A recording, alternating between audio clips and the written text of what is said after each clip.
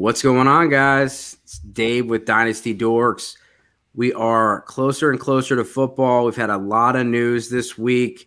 I want to do a Superflex rookie mock draft, and I brought in Mr. Blackbook himself. Joe, thanks for coming on the show.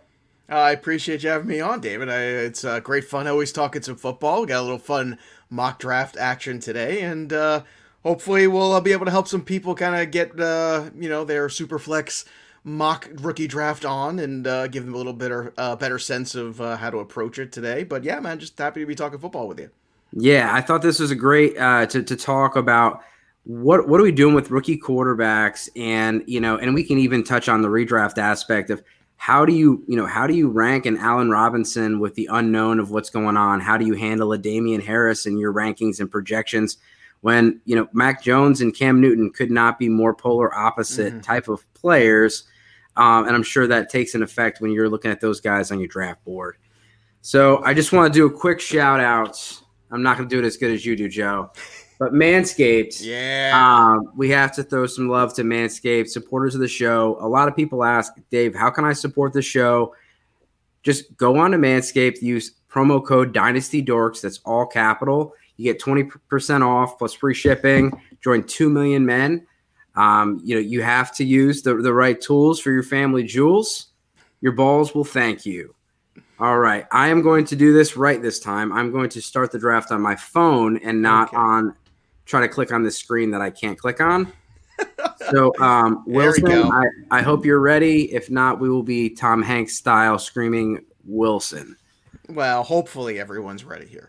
He's got the light on, so it looks like he's ready. I didn't put a clock on. Hopefully this is a trusted group. So, Joe, if you were at the 101, would you consider anyone other than Trevor Lawrence? In a startup rookie draft that was separate, no.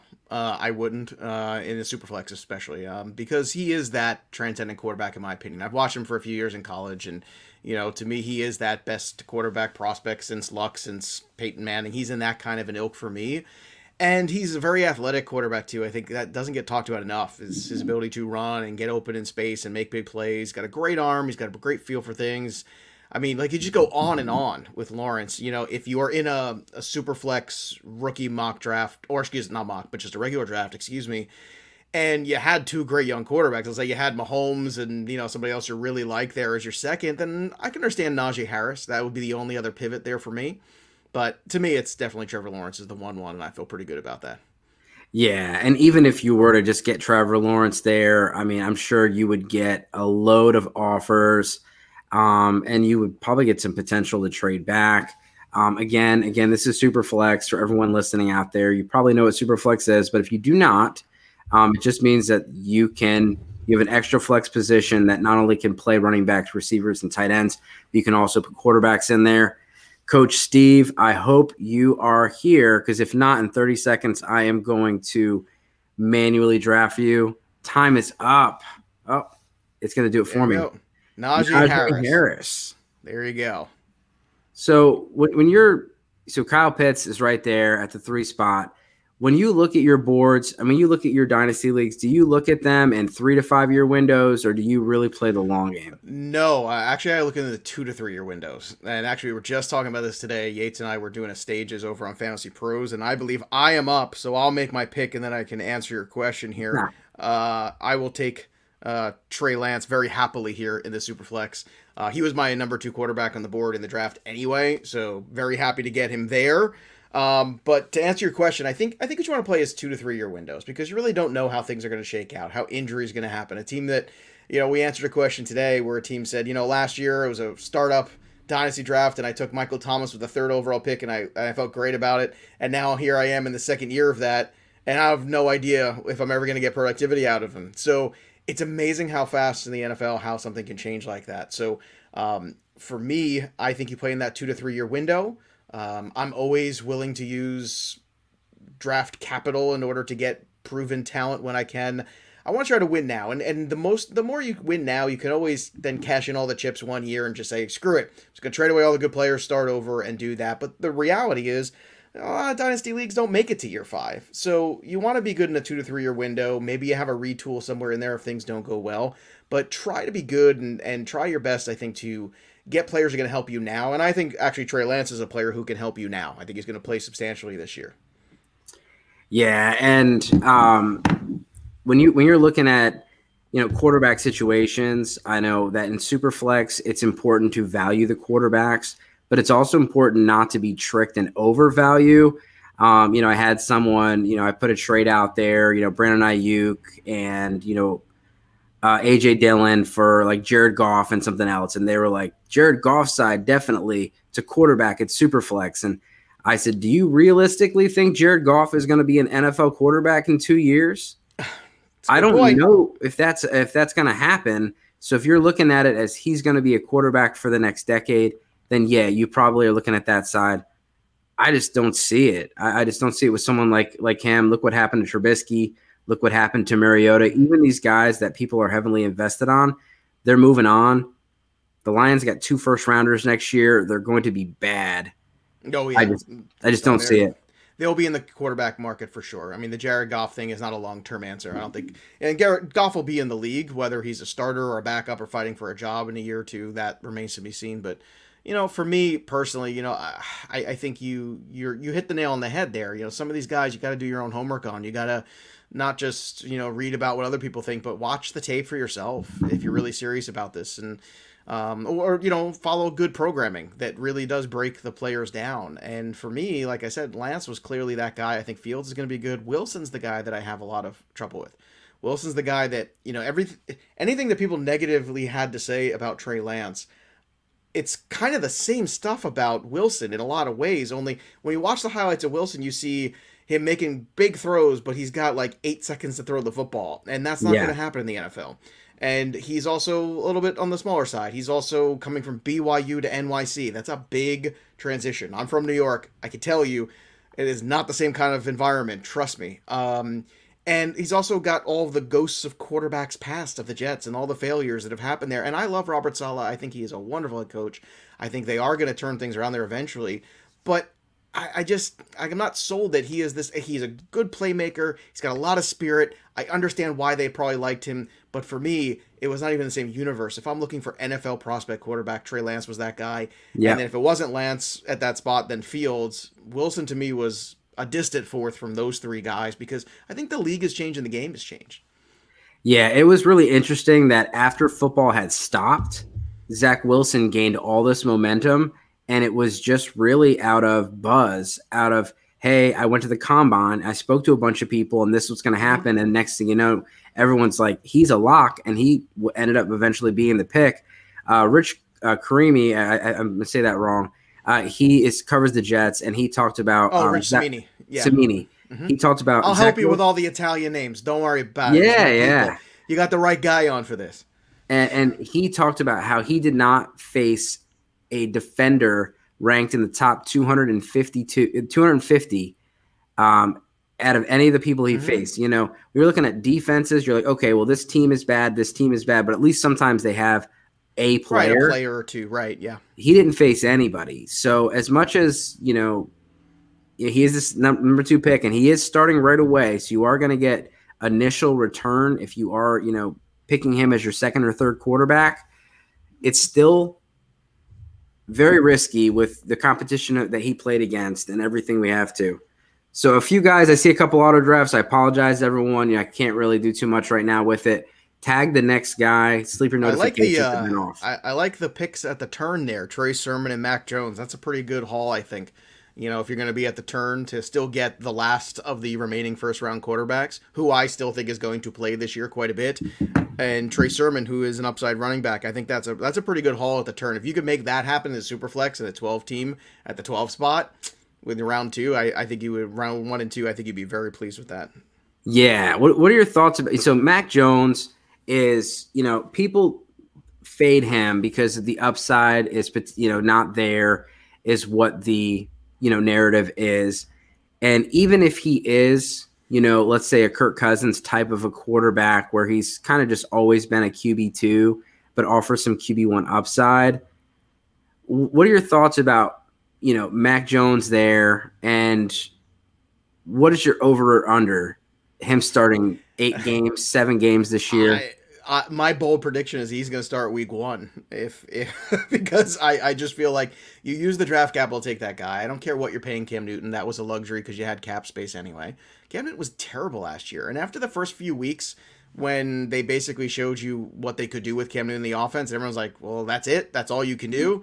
And it was dreadful down the stretch there. And I know I'm on the clock here, but, for me, I struggle with this. I really do. I just don't believe that they're in a position where they're going to wait very long to pull that trigger on Mac Jones. And I think Mac Jones ended up in the right place for him because I think the things he does well is what the Patriots kind of want to do in the first place, which is about timing routes, and it's about getting the ball out on time, and it's about smart quarterback play, and it's about all those things. It's really never been about athleticism with the Patriots going back to the Drew Bledsoe days, and you can go even on further than that. But I think when you're looking right now going forward, Mac Jones probably could have landed in a lot of spots where I wouldn't be high on him. And it's not because I'm a Pats fan, it's because I legitimately think he's a good fit for the way he plays and what they like to do. And I've watched enough Patriots football in my life to know that Mac Jones kind of fits that. He's also got that weird, goofy swagger about him where he thinks he's better than he is. And that is just reeks of, absolutely reeks of Tom Brady. It's the same kind of thing. And he's never going to be Brady. No one ever is. Nico Collins got picked right before me. I am pissed off. So that is very difficult. I was hoping he would make it back to me at 3. It did not happen. Not happy about that, so I'm going to have to dig here for a second. Yeah, I'll let you do your pick, and then, I definitely – I feel that with Mac Jones, it's going to directly benefit the receivers, specifically the outside receivers. Cam Newton has not always been a prolific passer outside of the hashes, and he's done his work inside with, Greg Olsen, tight ends. He was, Funchess and Benjamin were his outside threats. Those were bigger guys. But Cam Newton around the end zone is a big threat to Damian Harris. What are your thoughts about Damian Harris if Mac Jones were to take over week 1? If he changes completely. Damian Harris was very good last year. When he was given 20-plus carries in a game, he showed you he could handle it. He was terrific. But the problem is the goal line was not even an option for him. So we don't even know how good he could be around there. And I do believe you're going to see Mac Jones sooner or later. And if I'm believing that narrative, then I'm okay making a late investment in Harris. I like him as an RB4.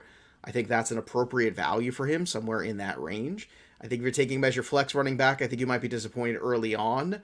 I think there's some better guys you could take around there. But as your 4th running back, I like the upside there because as the season goes on, I do believe you're going to get him. Now, I knew they drafted Stevenson, and I understand Sony Michel's there, and James White's there, but Sony Michel's never healthy, and James White's getting old, and it just kind of feels like it's really Damian Harris's to lose here. And I think that he's put himself in a really good spot with the coaches, with the team, to really kind of take over that featured back role to whatever extent you can get that with the Patriots.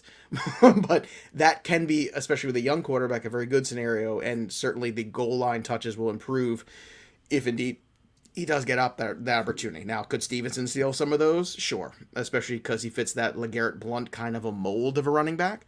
But typically with the rookies, when it comes to Belichick, you got to prove that you're not going to put the football on the ground. There's a lot of other stuff that goes into it. But Harris is one of those guys that, if Newton plays for 17 games, then it's going to be a rough season. But if he plays for 6, it could be a good later round pick, I think, where Harris actually has more upside than people realize.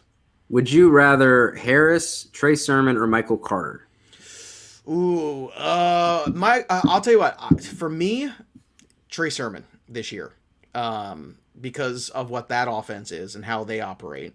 And before Jeffrey Wilson Jr. got hurt, I was very high on him going into the year because he looked terrific down the stretch. And I feel like nobody was talking about him. Then we got the news about the injury. Mostert, to me, is just a dude who got hot at the right time. He'd been on 5 different teams in 3 years. Usually, it's very rare that the NFL as a whole, like collectively 5 teams miss on a guy. It's more the scheme than anything. And I'm only, I know Gallman's there too, but Trey Sermon, to me, they made that selection in mind, knowing that I think, once again, he's got time to go. I worry about the Jets' offense. Michael Carter's the best running back in that backfield. I just worry about the Jets' offense overall. So I'm less worried about the San Francisco 49ers offense. And Damian Harris is a little bit, again, kind of tied into the quarterback play a little bit. Whereas Sermon, I think, as the year goes on, all of those guys are going to get better. But Sermon, to me, in that offense has the most upside. So that's where I would go. So in the second round, we had Davis Mills go pretty quick. That's probably the highest I've seen him. That's probably directly related to the Deshaun Watson news. If Deshaun Watson were to be traded to the Philadelphia Eagles, to the Miami Dolphins, any of those places, I'm assuming that a quarterback would be sent over. But the Houston Texans did use their first overall draft pick. It was pick 67. But they did use it on Davis Mills. What are your thoughts on Davis Mills? Obviously, at least he's a stash. Is he anything more than that? I'm not sure. I really don't know. And I think that's the thing. Like, the Texans right now are a defunct organization. I mean, if Deshaun's gone, Tyrod Taylor is going to get a good long leash there, because I also don't think this is a team that is necessarily going to be in a circumstance to get right back into it and get a franchise quarterback next year. Now, they might be really bad, but again, you got to go look and see like how things line up for them, what picks they have, what things they've traded away and stuff like that. I have to go look at that. But for me, I don't think so. And I think that if Deshaun Watson does get traded, which I think is going to be a very difficult sell right now, I really do. I think he's kind of stuck there. The best thing he could do is probably play out the year, rebuild his value, and then go, deal with the off the field issues later on. But it's very difficult for a team like the Texans to get value for Deshaun Watson right now, because Deshaun Watson's put himself in a situation where he has crushed that value. And as a player, he is a top 5 quarterback in the league, arguably. And you should want the moon and the stars. But what team is going to go ahead and take that kind of a risk, especially what if things don't go well when he's deposed in February and all these things don't go well? Then all of a sudden you have a problem. And what did you just give up the house for? I don't think the Dolphins are going to play that game. I don't know if there's a team in the NFL that right now is going to play that game, especially with the way the climate is right now. So I think he's kind of stuck there for at least a year until these things kind of get ironed out, and we shall see what happens. Yeah, and right now Tyrod Taylor is penciled in as the starter if Deshaun Watson doesn't play. But that Tyrod Taylor as the starter has not lasted very long. With the Browns, he lasted until week 8 when he got injured, and then Baker Mayfield took over. He was week 2, unfortunately, a freak accident with the doctor, and Justin Herbert took over, and then he was traded to Cleveland the year they drafted Josh Allen, and Josh Allen took over. Tyrod Taylor did not look good with the Los Angeles Chargers when he did play that one game last year. That offense is just difficult. What do you do when David Johnson is the best available player for like 15 rounds and he's just staring at you on the clock? I'm passing. I want 0 shares. There's only 2 Texans that I'll even consider, and it would be Cooks at a very discounted cost, because I think Cooks will still be good for a few games as a bench wide receiver to fill in. He's kind of had that MO. And look, Taylor looked rough in that one game, but also, last year with no real preparation, going to a new team, all that stuff, it was kind of a tough sell anyway. I mean, really, there were no preseason games for him to really get up to speed. And Tyrod Taylor is, he's okay quarterback in the NFL. He'll be okay. You can get by, but he's had the worst run of luck here ever since he left Buffalo. There's no doubt about that.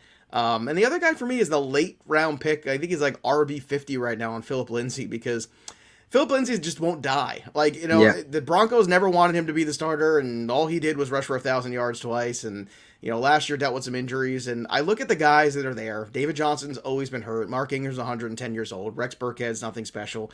I know I'm forgetting somebody too on that depth chart. Yeah, Mark Ingram. Well, Mark Ingram, he's the one that's 110 years old. But there's one other guy too, and I can't remember who that is right now. But what I'm saying is, Phillip Lindsay, he might get a shot. And if Phillip Lindsay gets a shot, it might be like every other Phillip Lindsay season where he just literally runs away with it. So if you're in a deeper league, I have no problem taking a shot on Lindsay. You can cut him 3 weeks into the season if it doesn't work out, or you want to pick somebody else up. But, why not take a shot on that guy compared to David Johnson, who Look, I understand, like, you look good for a couple games, and then at the end of the year, you look good, but what was he in the middle? Hurt, because that's what Yeah. he's always been, and that's just something he's a bad investment. And the fact that he is where he is in ADP still is kind of troubling. I don't know why we can't shake that for whatever reason. Like, Yeah, people he is just still RB 34, and he's still in the top 80. Like, he's going in the same spot as guys like Juju Smith-Schuster, guys like Devonta Smith, Robbie Anderson, Michael Carter. I mean, all those guys to me are more interesting than David Johnson. yeah, it's those zero RB guys that are like, well, he's my RB1. I got him in the ninth round. Gross. So let's go review the first round. Trevor Lawrence at 101, not really a shocker. We talked about that. Najee Harris at 2. I know it was an auto pick. That still could have been the pick. Absolutely. Would you go Najee Harris or Trey Lance if this was a startup rookie draft? I would probably still go Trey Lance, but Najee, I love Najee. I have no problem with going Najee also. But I like Lance that much that I'm okay with Lance as the 2. Who likes Najee Harris more, you or Mike Tagliere? Oh, that is tough. Tags, because he's like completely nuts. I love the guy, but he is like in love with him. Like I think he got a I love Najee tattoo. Oh my god, so seriously. But you know what, man? Like, I understand why. I mean, we're both, that's the thing. When a lot of good analysts that you think do good work are all in on the same players, there's a reason. And it's very rare that I get hyped up. The last time I got hyped up about a rookie running back was Saquon Barkley, and that ended pretty well. And before that, it was Ezekiel Elliott, and that ended pretty well. Now, he's got some issues with the offensive line, but once again, there's a little chicken and the egg there. When you don't have a lot of running back talent, it's kind of hard, but at the same time, that offensive line is not great for the Pittsburgh Steelers. So we'll see if one can help the other. Well, Saquon Barkley's rookie year was an RB1 finish, and he had an aging quarterback that checked it down a lot. He got a ton of volume behind a very bad offensive line on a bad team and a bad offense. And as a Giants fan, I hate to say all those things. Sounds familiar. But Najee Harris, everyone wants to point to the offensive line, and I've done it as well. But there also is the fact that offensive line was bad. So if you were to bring back all 5 starters, you would have brought back a bad offensive line. They did address the interior line in the third round. They got a center / guard. They also they picked up Trey Turner. They're moving. I can't say the name. You help me with this one. This was not Italian. Chudy, what was the right tackle? Got moved to left tackle from Western Michigan. No, I'm gonna pass on that one too. And then, I can't get that one. And then they have Zach Banner playing right tackle.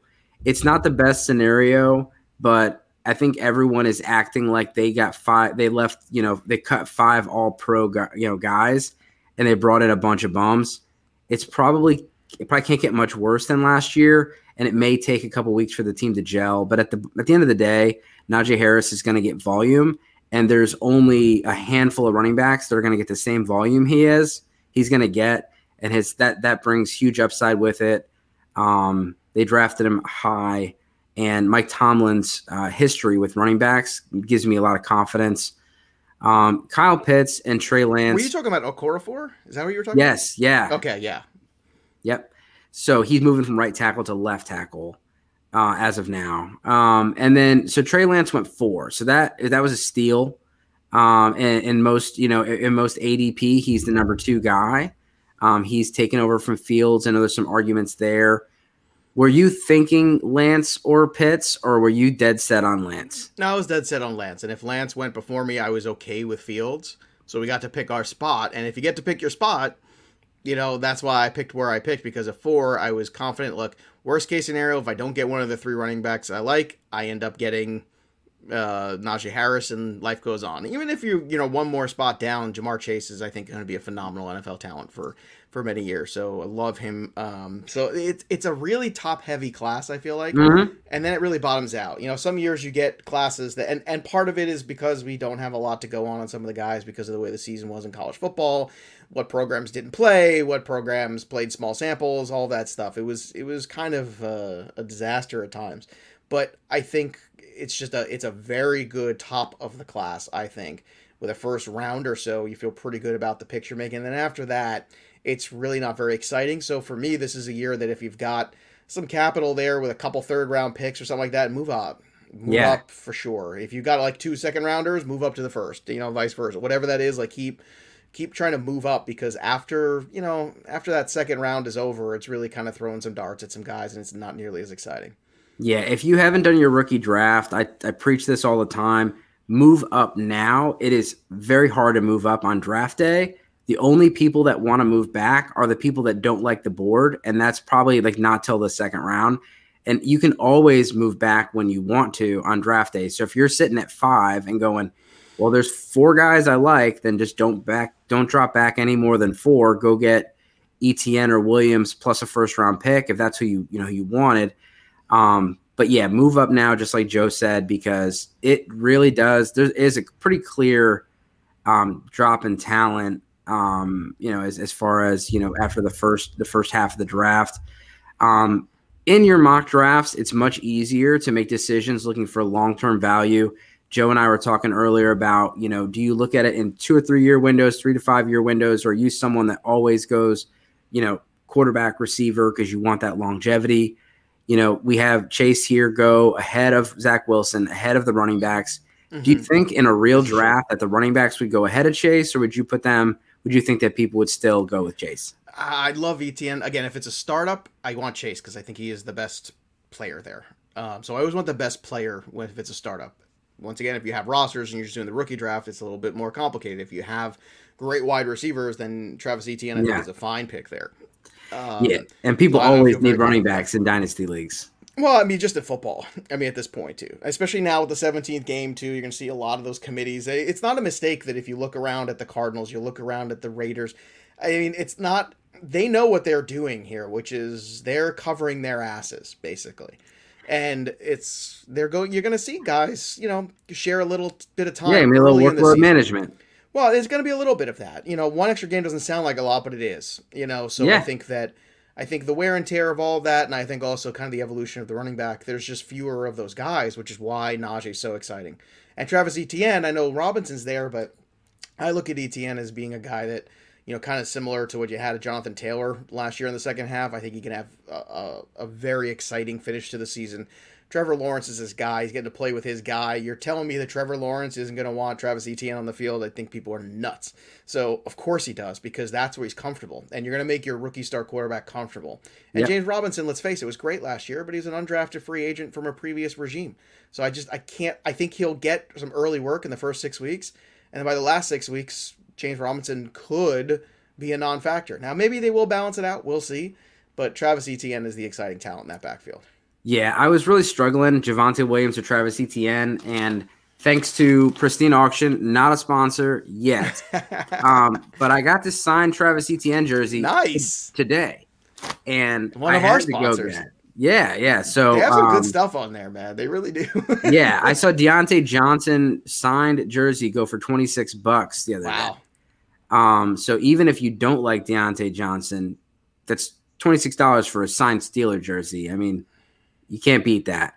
But Javonte Williams and Travis Etienne is a very interesting conversation. If you were to choose between the two guys, you would have leaned Etienne? Yeah, absolutely. And I like Williams. It's not a knock on him, but I think Etienne has a path to be really good right away.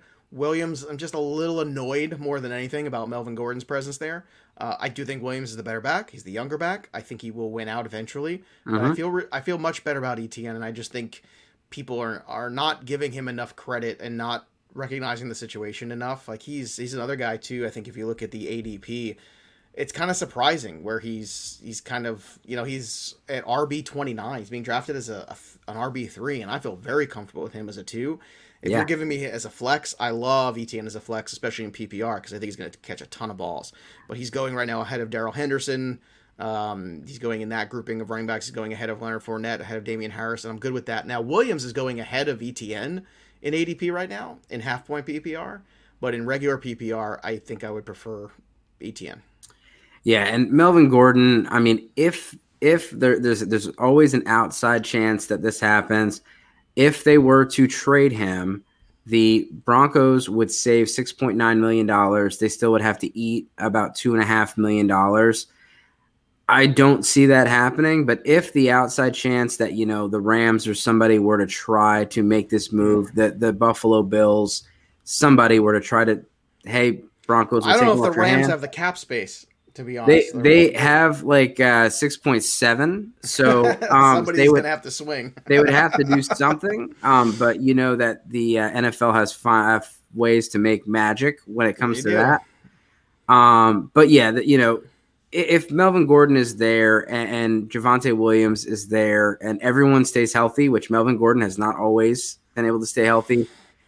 In year one, ETN has the much more clear path, and that's why I picked him over Javonte Williams. You see the Alabama boys go next, Devonta Smith and Jalen Waddle. Who would you go out of those two? Smith, because I think Smith is going to be good right away, and I think Waddle's the more intriguing upside as it goes. So once again, it comes down to philosophy. If you're just starting up, I probably want Smith because I think Smith from the jump is going to be very good, and I worry about the body type over year 3, year 4 holding up and see how that works. But Waddle, I think, is the more interesting long-term guy, and I think Waddle's going to be very useful this year too. But that's kind of how I would go. So knowing the way I would draft, it would probably be Smith, but going back to back is not surprising because once again, I do think they're very close here. It's funny because you had the 2 running backs who are pretty close. And then you have the wide receivers who are pretty close, and then Sermon I do think is probably that next notch down there. But still, I mean, you could even double up there at the turn with Sermon and Michael Carter. I think that's a really good investment there, even if you don't like Mac Jones. So the turn is a good spot this year for this draft.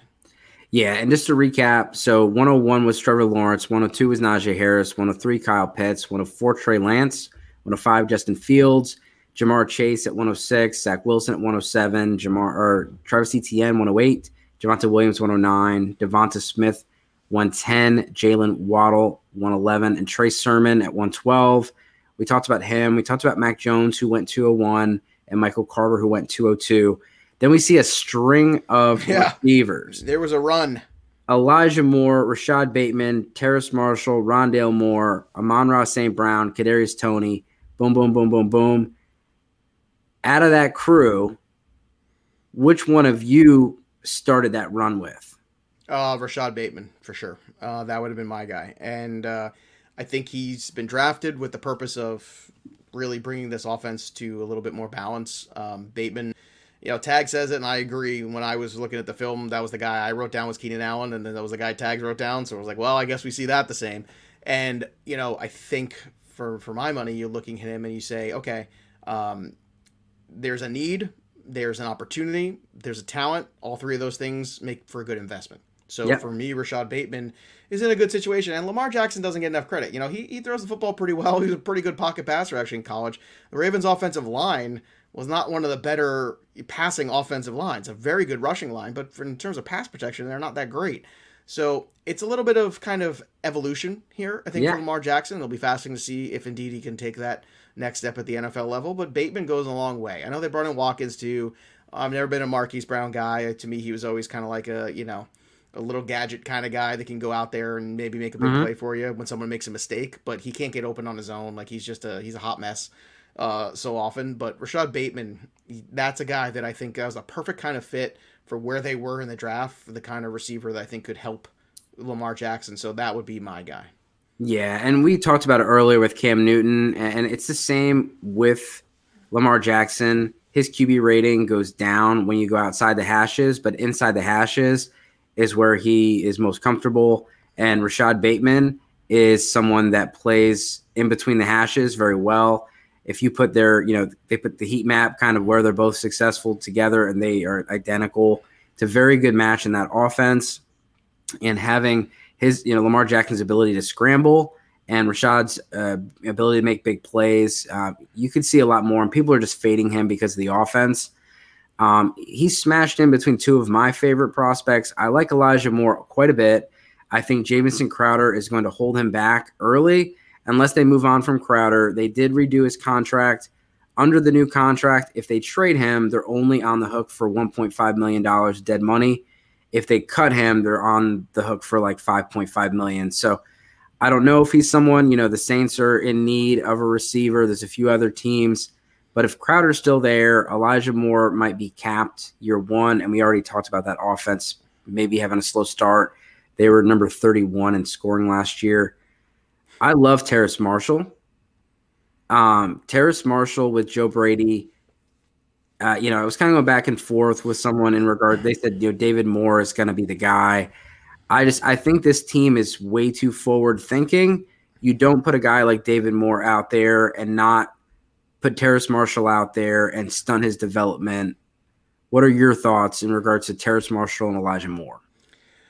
Uh, the Jameson Crowder thing is the difficult part. I think you certainly nailed that. And he restructured the deal to come back, so I'd be very surprised if they moved on from him, unless Moore just really just blew everybody away in camp, and they're like, we can't not play this guy, and the quarterback loves him and all that stuff. So to me, I think it's actually more beneficial, most likely, to have a veteran wide receiver like Crowder, who's been around the league for a while, who can help the young quarterback as opposed to another rookie. So I don't see him moving anywhere, which kind of, I think, early on, at least this year, suppresses value.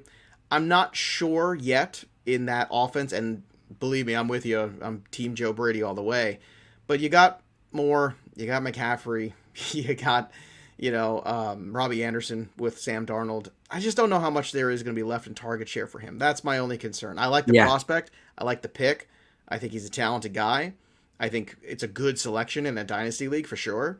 But once again, I want to win now, so that's why I keep pivoting to Bateman, because of those three guys. I have a really hard time not seeing Bateman being a starter in week one, and that I think is what you want to lock in. And the faster you're a starter in week one, the faster you can, start to contribute and then learn, as opposed to sitting back and watching and not being on the field, not getting the snaps you need. Yeah, I've warmed up to Bateman quite a bit. I definitely was nervous about someone going to Baltimore last year, their second best. The second highest wide receiver targets was 50, and the third highest was like 30. But it's a chicken before the egg conversation. When you got Willie Snead, and I don't even remember who the third highest was. They're not going to throw the ball that much.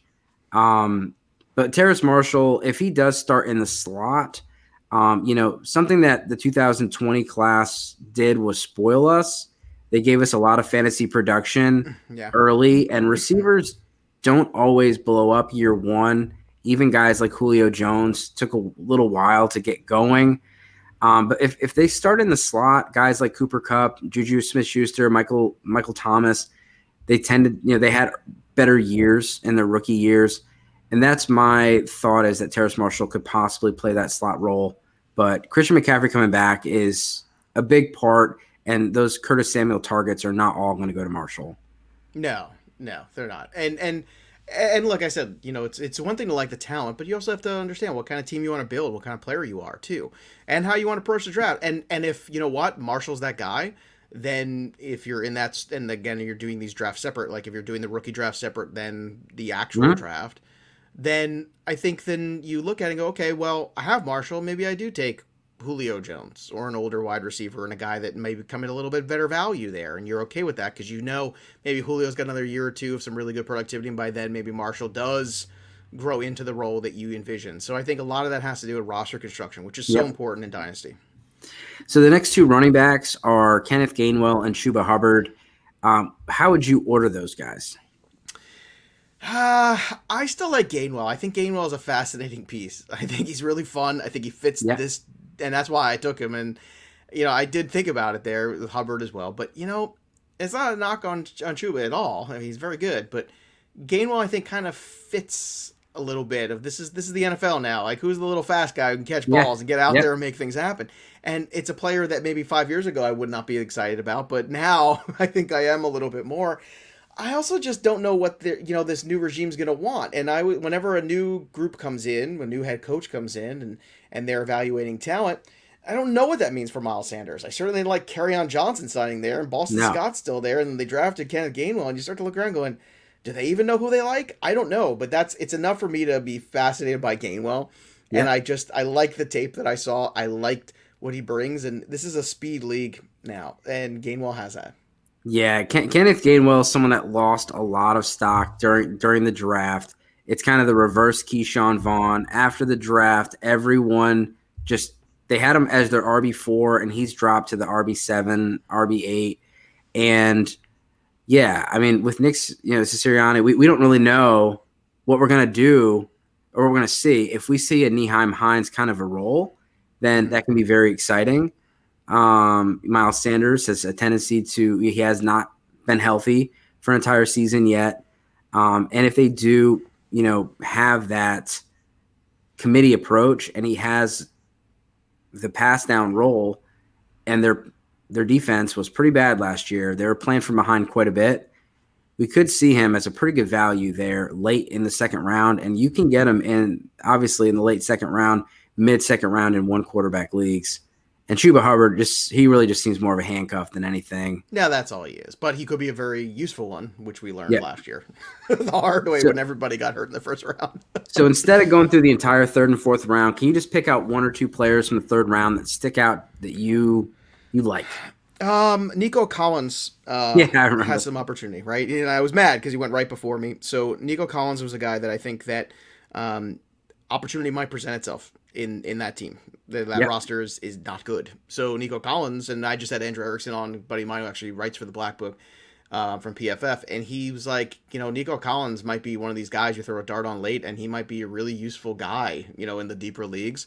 So Nico Collins is the one that stood out for me. I do like De'Ami Brown as the talent too. I think that, again, we don't know how long Fitzpatrick's going to be good or what's going to happen there. Stevenson is intriguing. Trask is a project, but an interesting project, I think, that if you can get it right, maybe. I mean, he had a lot of talent around him, and that kind of helped him. But again, if you can surround quarterbacks with talent, typically things work out pretty well. The fourth round, I'm not a fan of a lot of the guys there. I'm just not. I don't feel like there's a lot of value. And that's why I'm telling people, if you've got extra picks, move up. Don't worry about not picking in the fourth round or even the third round. If you can get a guy you like in the second, make the move, do that. But Collins and Brown to me, and then Stevenson a little bit, that's kind of where it all drops off right after that. Yeah, for me, in my draft so far, I just say, does anyone want this pick? And then I just get a 2022 third for a fourth rounder this year. And then honestly, pick up a player, if it's not a startup dynasty, trade picks for players, get somebody that's undervalued coming off an injury, see what you can make work, or package another player and a pick or two. And, if these guys are going to be cut bait anyway, what's the point? I feel like the undrafted guys are just as valuable as the fourth round guys. So just like you said, use the fourth round picks to move up. Or I'm moving back to next year or trading a veteran, just like you said.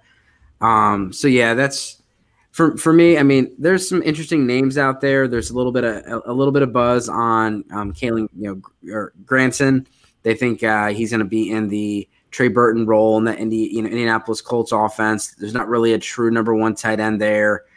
Again, we talked about receivers sometimes take a little while to cook. Tight ends definitely take a little while to cook. Kylan Hill is interesting. I know A.J. Dillon is the backup there. He doesn't really profile as a very elusive in space or a pass catcher. Jamal Williams is gone. What are your thoughts on Kylan Hill in Green Bay? My thoughts are A.J. Dillon. Those are my thoughts. I mean, A.J. Dillon is a monster, and if he does get unleashed at some point in time, my goodness, that's the thing. It's like if Aaron Jones goes down for any period of time, it's an interesting narrative that people want to make about Kylan Hill and stuff, but A.J. Dillon is a beast, and you could see it in a small sample size last year when they gave him the football. Nobody wanted to tackle that guy. Nobody in December wants to. It's just like Derrick Henry. Nobody wants to stand in front of the tracks when the train's coming through. And A.J. Dillon is the train. And these guys, and especially as the season wore on there at the end when you saw him a little bit, no DBs want to go up there and try to make a tackle and this guy gets out there in space. I mean, forget that. Yeah, he was carrying people. The only thing he can't do, he can't do Lambeau Leap. He needs a little assistance doing that. And I don't care, man. No, he don't have to. As long as he scores, he could just wave to the crowd. So the $1 million question for Joe Mixon owners: who is the handcuff in Cincinnati? Chris Evans, I see, is picked here. Travion Williams is on the roster. Samaje Perine. Ugh, I don't know. It's Mixon or bust. I just took Evans as a speculation pick because I hate all the talent. So hey, maybe Evans has a good camp. Maybe another Mixon injury opens up an opportunity. That's literally the only thing there at that point in the draft. I was like, I'll take a shot. And see what happens. Stranger things have happened. Guys do come out of nowhere, but it's tough. And Mixon is hard because Mixon's a player that I really like and I've had a lot of shares of, and I've been disappointed quite a bit. So I'm one of those people who's trying to wrap my head around sensibility.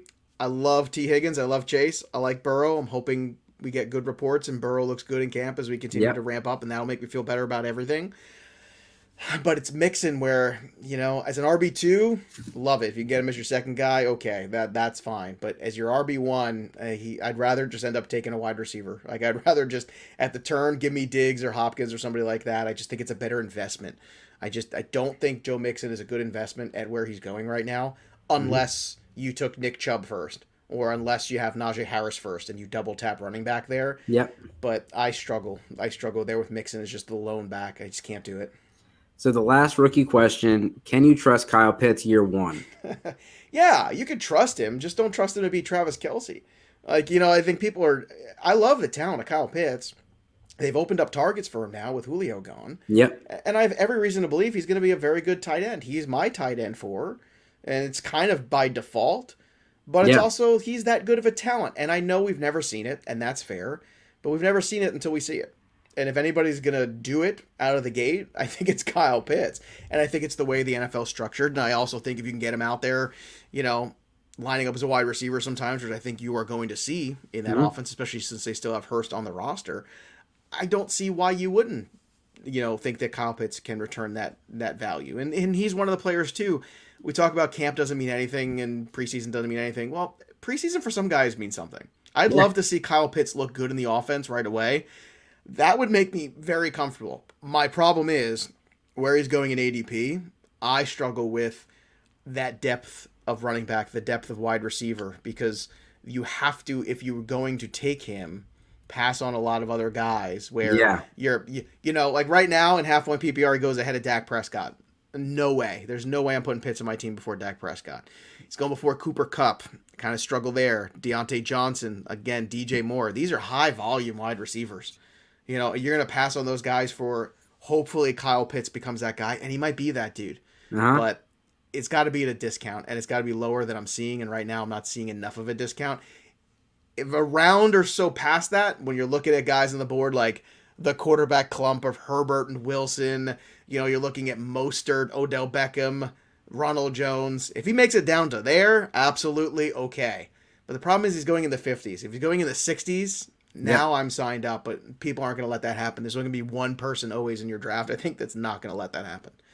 Yeah, and when you look at it, you're looking at which pairing do I want? Do I want, Dallas Goedert in the 8th or 9th round with, Dak Prescott or, Cooper Kupp, or you probably get Dak Prescott and Cooper Kupp in the 6th, or do I go get Kyle Pitts and then end up with maybe Juju as your receiver because that's probably around the range that he's going. Yeah. How do you want to pair that up? And I don't mind Juju. I think Juju's getting a lot of bad press too. But you look up at the end of the day, the stats were there last year, and I don't think they're going to just disappear either. I think you're going to get pretty much a repeat of what you got for the most part, or at least pretty close to it. And I think that's the problem. All right, last. So I did have one question, Alex. What prospects drafted in the 4th round of this mock have best long-term potential? Looking back at it. We touched a little bit on Kylan Hill. I picked Larry Roundtree, and I don't really trust Josh Kelly. I don't know if Justin Jackson's going to be on that team long, and I just took a shot. I don't really know much about Larry Roundtree. I'm not going to pretend that I do, but there's always somebody behind Austin Eckler. As much as I love Austin Eckler, he doesn't always play the whole season. And Jackson wasn't the guy, and they kept going through a bunch of guys, and they couldn't find anyone. So actually, that would be my guy too. Was actually Roundtree because of, again, circumstance and opportunity maybe. And Eckler's another one of those guys too that as your RB2, cool. As your RB1, and then you take a wide receiver, I don't know about that. Like I can't start a team with my best player being Austin Eckler. I just don't feel comfortable with it. I just can't. I won't be able to sleep at night. I'm not going to do it. So you've been really gracious with your time. I just want to take a second and just say, congrats to all the success that you've had. Thanks, man. The Black Book, huge success. Can you tell us a little bit about the Black Book and where we can get it? Well, what's cool about the Black Book is it's different from everything else that's out there. And I think what we're trying to find always is something that's different, something that separates you from the herd because there's so much good information out there. So what we do is something called relative position value, which is very simple, which tells you just how good a player is compared to his peers as a tight end 1. As an RB2. And when you cluster them together, it's better than rankings, it's better than tiers because it's quantified rankings, it's quantified tiers, which actually leads to a strategy and approach and teaches you how to build roster strength. And we have 150 IDP, we've got Dynasty League content, a complete recap of all the players who are going to be undrafted free agents. We've got recaps on. We have got stuff about NFFC. We've got chapters that stand alone for PPR, for Superflex, for approaching the player pool. So it's really strategy based. It's not just great content, but you got tags in there. Kyle Yates, Michael Florio. You've got Andrew Erickson, myself. It's a great group of people writing for it. But RPV is that separated. You can get it on Amazon for the paperback, which I also just updated when the Michael Thomas injury all came down. So that's the other thing. People say, well, that stuff, it's months old. Nuh-uh, not the Black Book. Black Book gets updated as you go. So if you're going to buy it now, you're going to have all the stuff in there. You're going to be up to date as of this week with Cam Akers, with Darrell Henderson, with Michael Thomas. So you get paperback on there for Kindle. You could also get it on Apple Books as well. But most people like the old school Amazon paperback copy, which warms my heart because I like books too. Books are good. Books are good. So, you know, you've been the host of Fantasy Pros. You're doing baseball. You're doing football. A peek behind the curtains. What is the interview? You know, what is the interview to be a fantasy football host for Fantasy Pros? Well, ironically, and I actually just talked about this yesterday on Josh's show, which is I actually interviewed the year before for a position there, and I didn't get it. They ended up going a different way with the budget they had and brought in Dan Harris to be editor-in-chief, and they brought in Kyle, and I think they kind of spread it around. And you know what? The process was so great. I had done so many shows with Fantasy Pros over the years. I was always their go-to fill-in. Oh, yeah. Somebody canceled. Get Pisapia. He'll do it. And I was like, yeah, I'll do it. I like being on that show. And I was bummed, but I you know, when the process didn't go my way, I was very gracious about it. And I was like, hey, man, this was great, and I'm sorry it didn't work out, and I'm bummed, and I'm happy. And I was one of the first people who congratulated Kyle. And, you know, I was right there. And he probably didn't even know at the time that I was just like, hey, congrats, man, go kick ass, be great.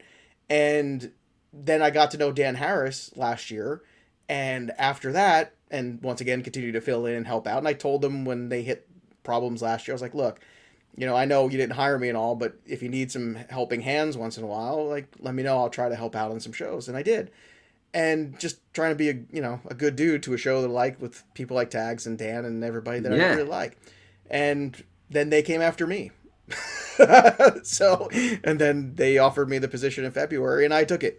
And that's where I wanted to be anyway. So what a weird, you know, story, right, of the inner workings. And that's why, you know, maybe some things aren't at the right time and then some things are. So, you know, but I've really liked working there so far. It's been great, and the people there have been terrific to me, and it's a great group of people, and they're very passionate. You know, the development team is very passionate, the content team is very passionate, the whole company has a focus, and they're very organized, and it's been great, and it's been really fun to kind of, you know, host that show because it's such a big, important show, and you know, you deal with stuff. You know, not everybody's gonna like you all the time. What are you gonna do? You try to just do the best show you can. That's all you can do. No, and you know, basically interviewed, you know, 12 or 15 times for that show. At least, because every other show I listened to, you know, last year was you on it. And now every show I listen to now, you're on it. Now you're stuck. Yeah. And I love it when they're like, hey, one of our favorite guests is on the show. I'm like, I hope it's Joe. He's awesome. Thanks, man. I appreciate it. So, yeah, like anytime I get a chance, I definitely throw you some, you know, props out there. And when I had Marcus on, I said, Marcus, can you give us the same question, you know? And I said, how'd you get the job? And he said, Montario Hardesty. I said, what? I explained. He said, well, they asked me if Peyton Hillis goes down, who do you pick up? Or you tell people to pick up. And he was like, Montario Hardesty. He said, I got the job. Never met the dude in my life, but Montario Hardesty is how I got the job, you know, at NFL Network. And Montario Hardesty, it was not useful ever. No, 100%, 100%. And you know what? It's more difficult to cover two sports. It's way more difficult, especially when you overlap like right now. It's very hard, you know. And also the same thing goes with the Black Book too. Like, you know, in October we'll be working on the Black Book for baseball get a December 15th release, and vice versa. By the time, you know, baseball starts April 1st, we're knee deep in football Black Book to get it released by Memorial Day. So it's look, it beats the hell out of working for a living, like I told you before. But it's when you can just be football centric, that's great. Yeah. They've tasked me with more than that. I do the betting show there. I still host TV for Sports Grid. I still, I do all the NFL shows, but I also do all the MLB shows. So it's a lot, but it makes it easier when you have great people like Harris and Yates and Tags, and we've got some great people too. Lauren Carpenter's come on, and Tara Victoria's been come on. Like, so we got some really good people there who have now like kind of joined the team, and that's really exciting. And it's going to be a fun season, I think. Now that we're getting now we're like in it. Now we're like in draft season. We're going to be in season before we know it, and that's when really like it gets exciting. And even like football, there's so many different there's Superflex. There's premium tight end. There's dynasty. There's best ball. There's baseball's a grind, bro. Baseball is every day, 15 games almost. It's a grind, and like the injuries have been brutal. And I always make fun of Tags. I'm like, Tags, what are you worried about? Like, I have to know 10 pitchers on a team. You have to know like 5 players. I just have to know 10 pitchers at least on a single team. Like, let's see the baseball primer. Yeah, I want a daily baseball primer. I want 600,000 words on every day. That's what I want. But like I said, man, it's a great group. We have fun, and we really, like I said, we have a passion for it, and I hope that comes through in the shows. I think it does, and I think we're hitting our stride absolutely. At the right time. No, I look forward to it. Always, love the content. Thanks for coming on. Thanks for the invite, my man. Yeah, absolutely. Hope to do it again sometime soon.